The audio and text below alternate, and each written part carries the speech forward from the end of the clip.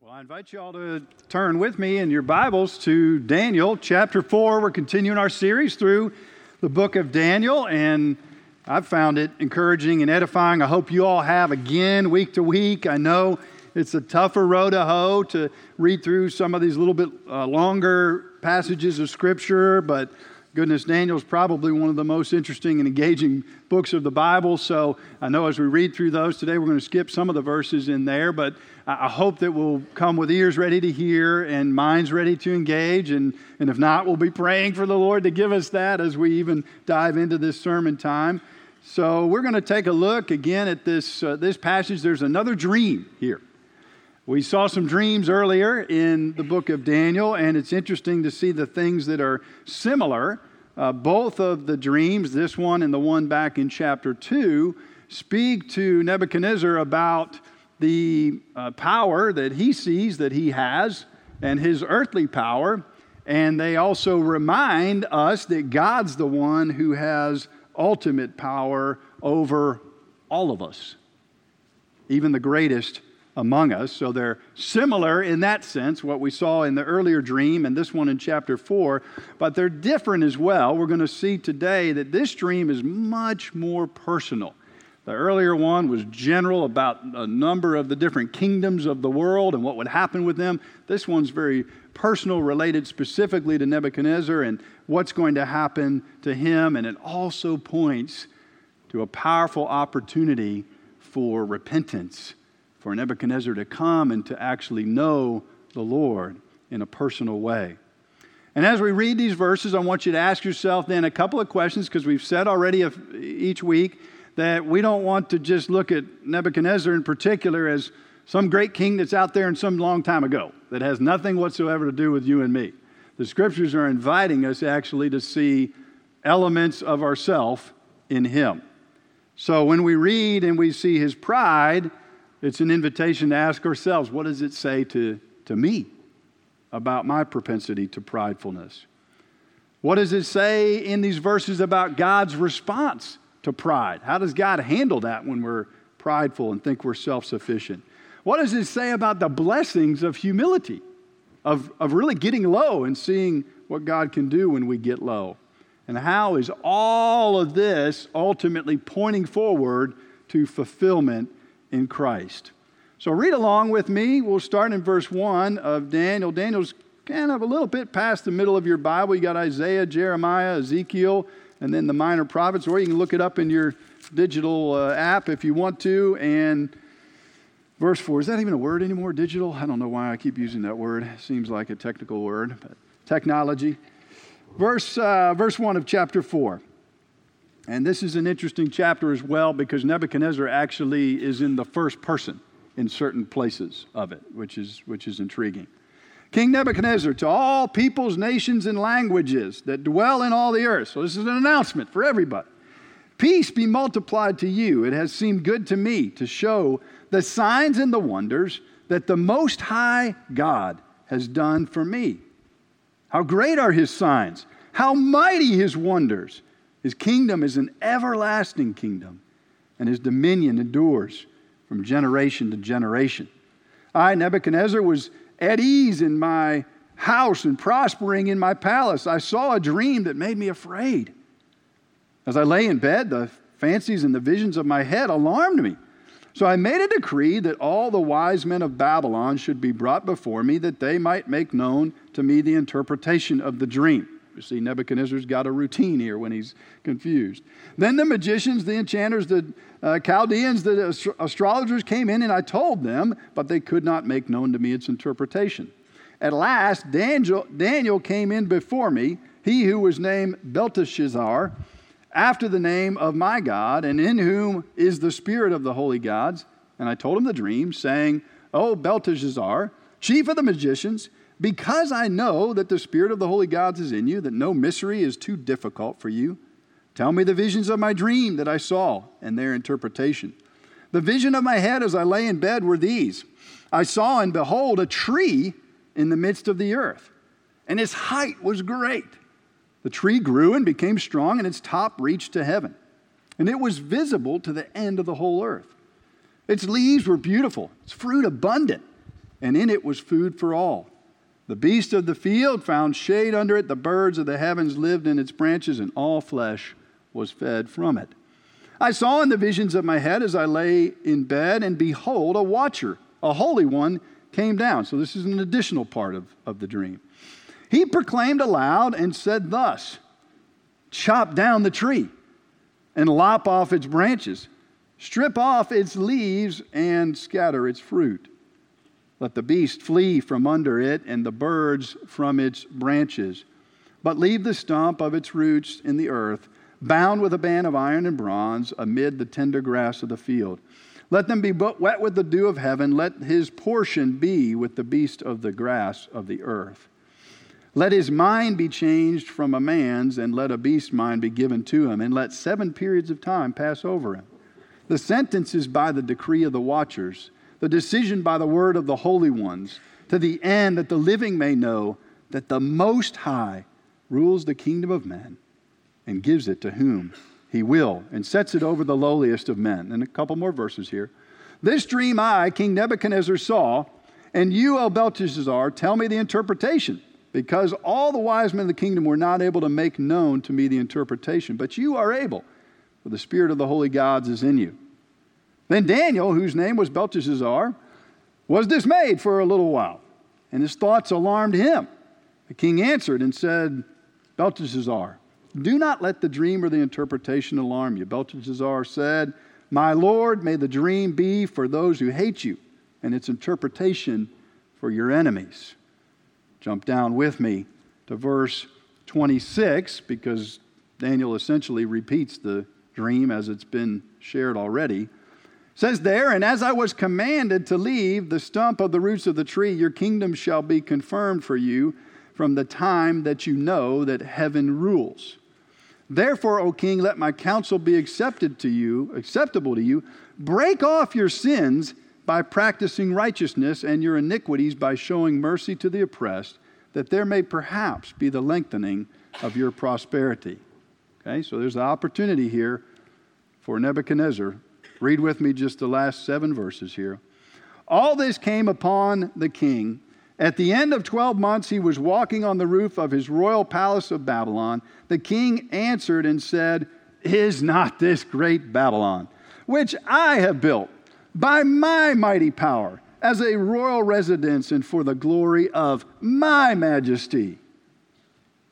While the words were still in the king's mouth, there fell a voice from heaven, O Nebuchadnezzar, to you it is spoken, the kingdom has departed from you. You shall be driven from men, and your dwelling shall be with the beasts of the field. You shall be made to eat grass like an ox, and 7 periods shall pass over you until you know that the Most High rules the kingdom of men and gives it to whom he will.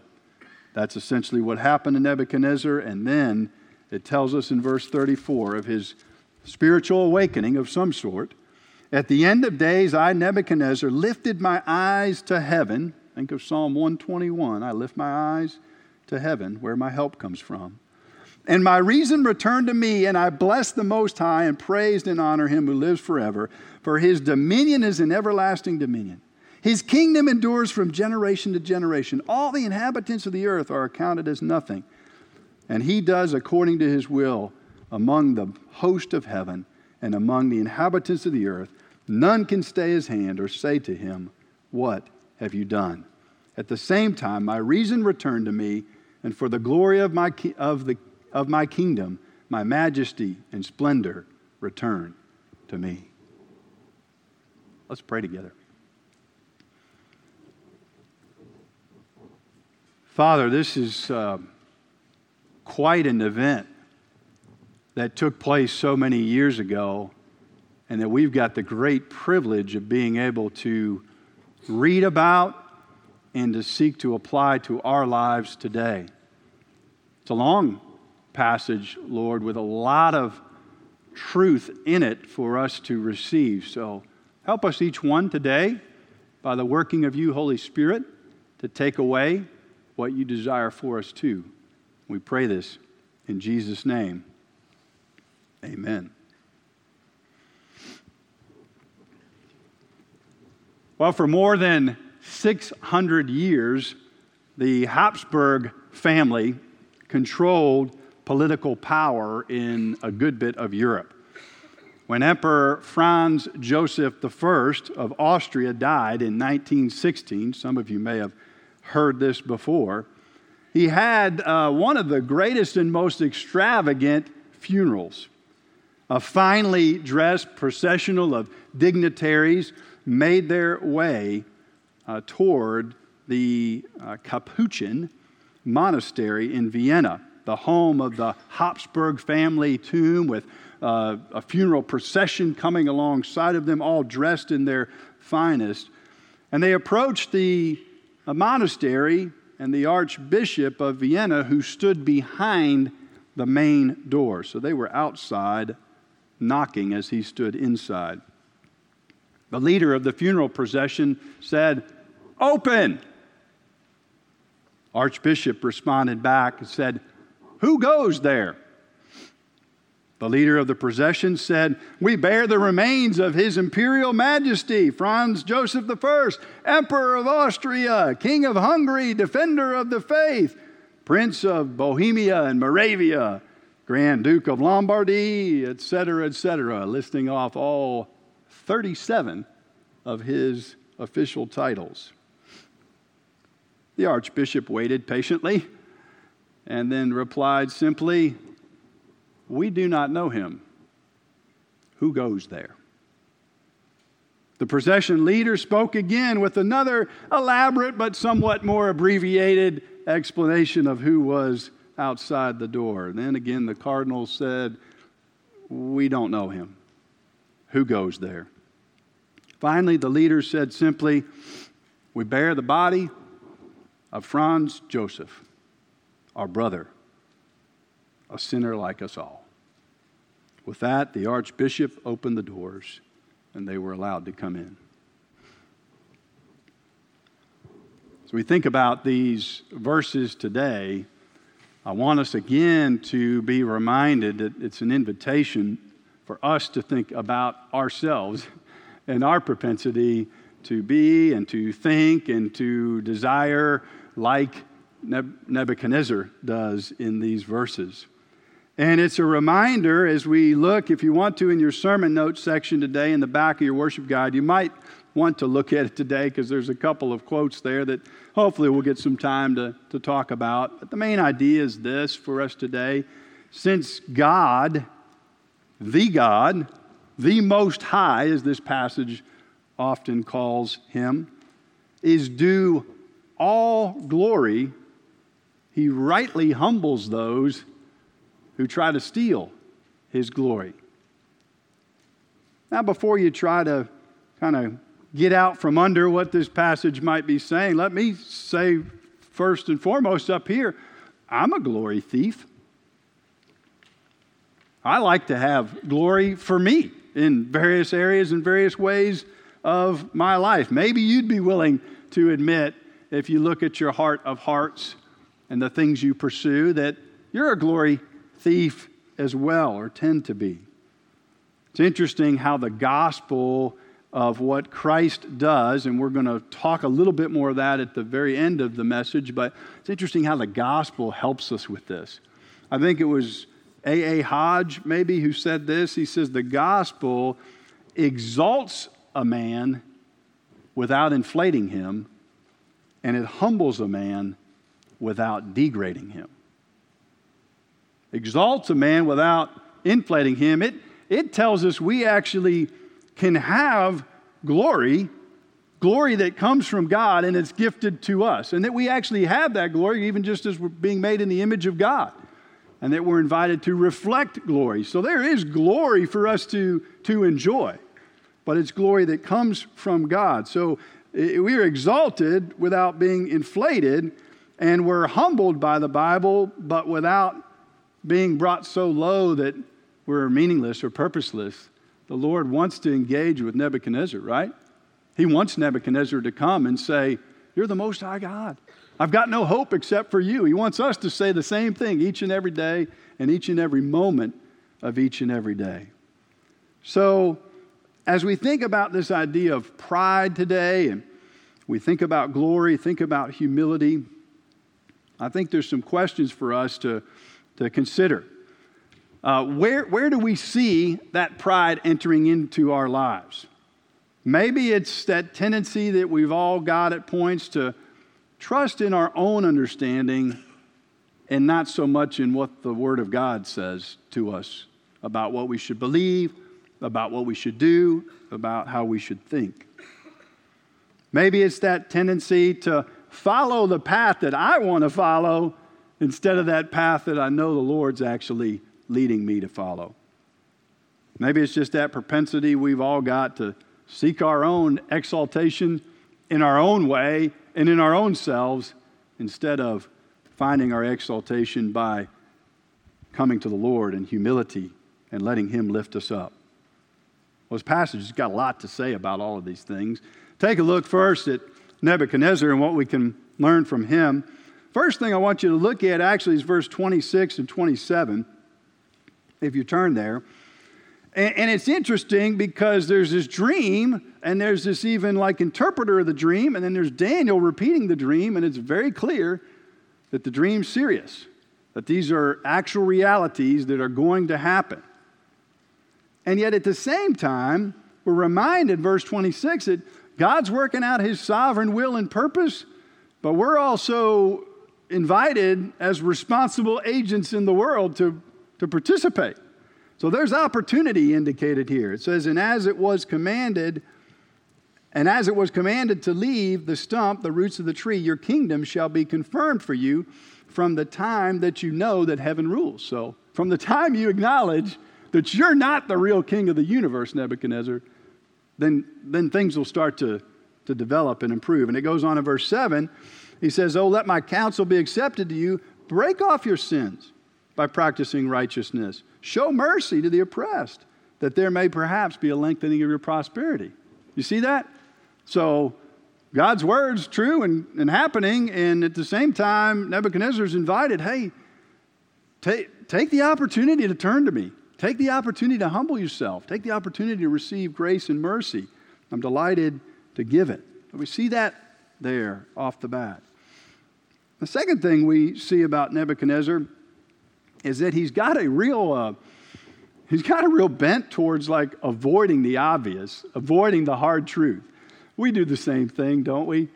You know, someone tells us something that we don't want to hear. Maybe you have that meeting with your financial planner and you know it's kind of like going to the dentist. You know, they're going to tell you need to do this and you need to do that. You know, you haven't been doing it. So you avoid that meeting with them or the call that they give to you to get together and talk, even though you know that you need to probably sit down and talk with that person. Nebuchadnezzar is sort of the same way. In this case, in chapter 4, the dream is got its own built-in interpreter, right? These beings that come and tell him what it's about, basically. And yet he doesn't want to hear it. He could probably understand it just himself. He gets all these other magicians and interpreters together, and they can't seem to figure it out. I'm not sure exactly why. Daniel comes in and basically tells them the same thing that Nebuchadnezzar had already told Daniel. So it's just a reminder to me that one of the things we do when God's wanting to humble us, wanting us to hear from Him and receive, is we just dodge. We just try to move out of the way. Let me see if I can avoid what that Bible passage says to me. Let me see if I can apply it to someone else instead of apply it to myself. Maybe we look around and we see the godly example of other people around us, and we know that that's a pathway we ought to be on, but we kind of avoid being around them. We sort of put them in a holier than thou category, so we don't have to apply it to ourselves. Maybe we've got the witness of our own heart and conscience that's convicting us about something in our lives, and we just stuff that on down in there. I don't want to hear that. Be quiet. Voice inside my head. Maybe even as we saw in the whole sermon series we did on struggles, maybe God's allowing some difficulty in our lives in certain places, and He's got a message for us to hear from it. Maybe it's not our fault at all. Maybe we brought it upon ourselves, but He's speaking to us. And boy, we don't like to hear it, right? We like to push it off, get somebody else to, can you tell me what this means? Can you tell me what this means? Can you tell me what this means? When all we're really doing is saying, I don't want to hear it. I don't want to hear it. So sometimes we just need to listen to what God's saying. verse in Luke that helps us with this. This is because it's easy to kind of think these things are just New Testament things for this King Nebuchadnezzar. So let me show you that these aren't just distant realities. Chapter 12 of Luke. You don't need to turn there. I'll just read it for us. Starting at verse 15 of Luke 12. You've heard this passage before. It says that Jesus said to them, "Take care and be on your guard against all covetousness, for one's life does not consist in the abundance of his possessions." And then he told the parable. The land of a rich man produced plentifully. And he thought to himself, "What shall I do? For I have nowhere to store my crops." And he said, "I will do this. I'll tear down my barns and build bigger ones. And there I'll store all my grain and all my goods. And I'll say to my soul," this is an interesting conversation that he has, "Soul, you have ample goods laid up for many years. Relax, eat, drink, be merry." But God said to him, "Fool, this night your soul is required of you. And the things you have prepared, whose will they be? So is the one who lays up treasure for himself and is not rich toward God." There's a lot of different ways that we can be prideful and self-sufficient, but let's be honest about one of the ones that is incredibly commonplace for all of us. Wherever you are on the material scale, we've talked about this a number of times. We live in a time period, in a place where the vast majority of it, I just saw a study of it recently, that if you make more than $90 a day. If you make more than $90 a day, you are among 1% in the world. You're among 1% of the world. You control, the people who make more than $90 a day control 50% of the world's wealth, but they're among 1% of the wealth. That's just amazing. So these parables remind us, one of the things that can go to our head is having resources, having the material things that we need, and it makes us feel like everything's at our disposal. We've got all control. We can manage life's problems with that. Okay, so Jesus is talking about these things. Well, what else happens with Nebuchadnezzar? He goes crazy. He does. In his particular situation, they describe him, he essentially turns into an animal of some sort. And it's meant to reveal to him his need for God. But basically, God's just saying, I'm going to bring you to this low point to try to awaken you. And I like what Tim Keller says. I've shared already that earlier in this summer, after some of my cardiac issues and whatnot, I had never really had much struggles with any kind of anxiety, certainly not at a level that would affect me in a physiological way that was really just a mental thing. And beginning to wrestle with some of that, and then over the years pastoring and working with different folks in the church that have different kind of mental struggles, it's a reminder that those things can come, and maybe the Lord's humbling, or maybe it's just a season that the Lord has a person in, or maybe it's a lifelong journey, but the Lord can meet us in the midst of that. And sometimes folks that are struggling mentally realize their need more than a lot of the rest of us do. Because if you realize you can't even control the wheels that are going on up here, sometimes we're able to be humbled in a way that other folks maybe aren't. It's not that we enjoy those struggles, but those struggles can be a blessing. Well, what's God up to here? We've got just a few moments left. Anybody know what James 4:10 says? You probably do. You probably sung it when you were in, if you ever went to VBS or went to children's Sunday school or something. Remember that song, "Humble thyself in the sight of the Lord"? And what? He shall lift you up. He shall lift you up. What's God doing with Nebuchadnezzar? God's interest, even with this pagan king. Now think about how he is with his people and his loving correction of his people, because this is with a pagan king. He wants to build him up. He wants to strengthen him by having Nebuchadnezzar realize that God is the Most High and build his life and his kingdom around that instead of his own strength. But he brings him low. John 15 in the scriptures, we looked at it in our series earlier this summer, the I ams we talked about, so we won't turn there, but it tells us that God prunes us, his people, cuts back the branches. Look in your worship guide at the sermon notes section, at least for this song. Patience and I heard this at the conference we were at with the missionaries a few weeks ago, and I've shared it with a few in here, and I've listened to it a number of times. It's a brutally honest song. It's interesting, the author of this song, one of the most famous hymn writers, John Newton. Anybody else know what else John Newton wrote? Amazing Grace, pretty famous song. He wrote this song. And I'm not saying that this is applicable to everybody in everybody's situation, but listen to the words here.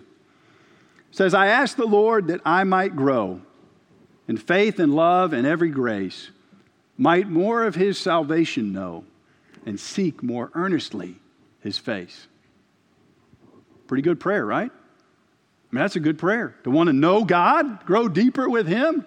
I like that prayer. That's a good one. Hopefully we're each praying that for ourselves and for one another. Read on. 'Twas he who taught me thus to pray, and he, I trust, has answered prayer, but it has been in such a way that almost drove me to despair. What? God teaches me to pray that. I prayed the prayer, and it led me to despair?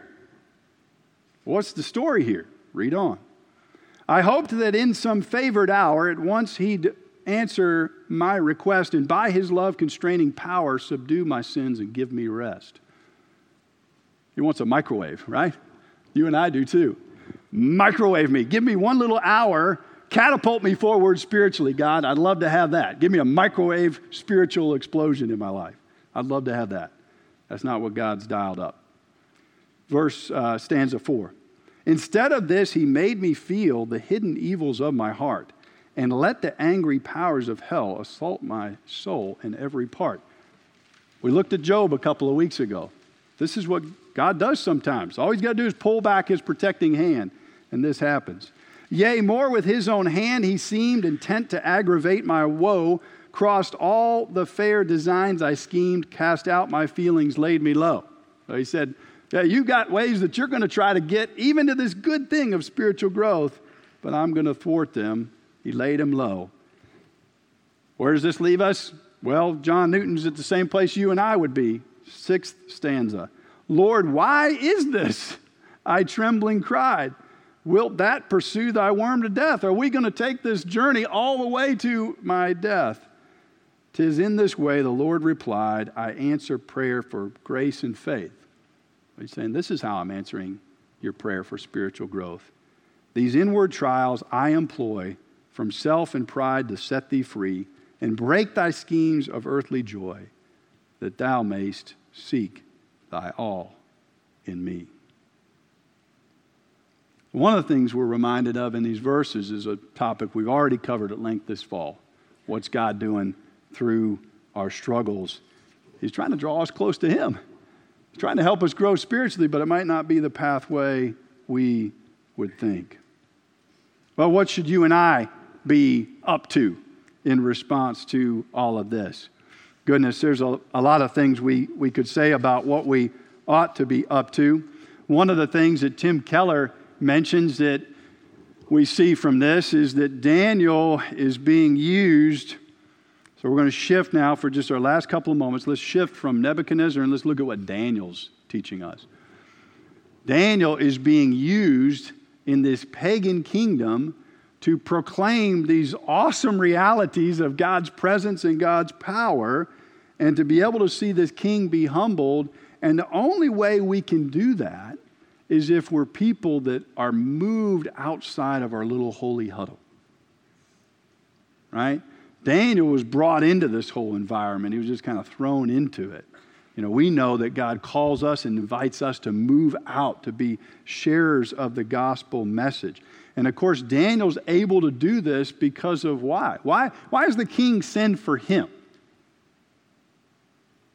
Because he's been a faithful worker for the king. He's done his job. He's learned the things he's supposed to learn. And of course, because God's working through him, and the king knows that God's at work there. So you've got a pagan king saying, I want to hear from this believing individual. And the question for us is, are we that kind of person in the circles that God's placed us in, that maybe even those around us who know they don't know God are looking at us and want to see what God's doing in our lives. Daniel seems to have been able to be that kind of person. There's a quote in your worship guide you can read on your own time, but I think is really helpful about that tendency we have to often be too brash and a little bit arrogant in how we speak truth to the culture, and people get offended and turn away. Or conversely, we've been burned, or we've been so intimidated by a godless culture that's around us sometimes that we just keep silent. I just won't say anything. Just live out my little private Christian life. I won't speak about truth. You see it in the passage with Daniel, don't you? The king calls him in, and Daniel does not want to say what he knows he needs to say. So if you and I are talking and preaching the gospel to people, it's going to involve saying some things, hopefully taking the log out of our own eye before we remove the speck from our brothers, but it's going to involve saying some tough things sometimes. God works through that. Last thing we see in these verses, which is really not in the text, but is brought forth when we place it in the scope of all of the scriptures. Who's the most exalted, most elevated king of the whole universe? The Lord Jesus Christ, right? Who actually has all the power and all the might that we hear described in these verses? Jesus Christ does. And yet, how does Jesus use his power? He's invited by Satan in Matthew chapter 4 to take his power and use it for himself, use it for his own magnification. No, Jesus says, I'm going to take my power and I'm going to lay it down and assume the most humble of places. And through that, all of us can have power and knowledge that if we will trust God to lay down our self-exalted opinion of ourselves, humble ourselves, that he will lift us up as well. Let's pray. Oh, Heavenly Father, thank you for the goodness of your word. Thank you for the ways that it challenges us and convicts us.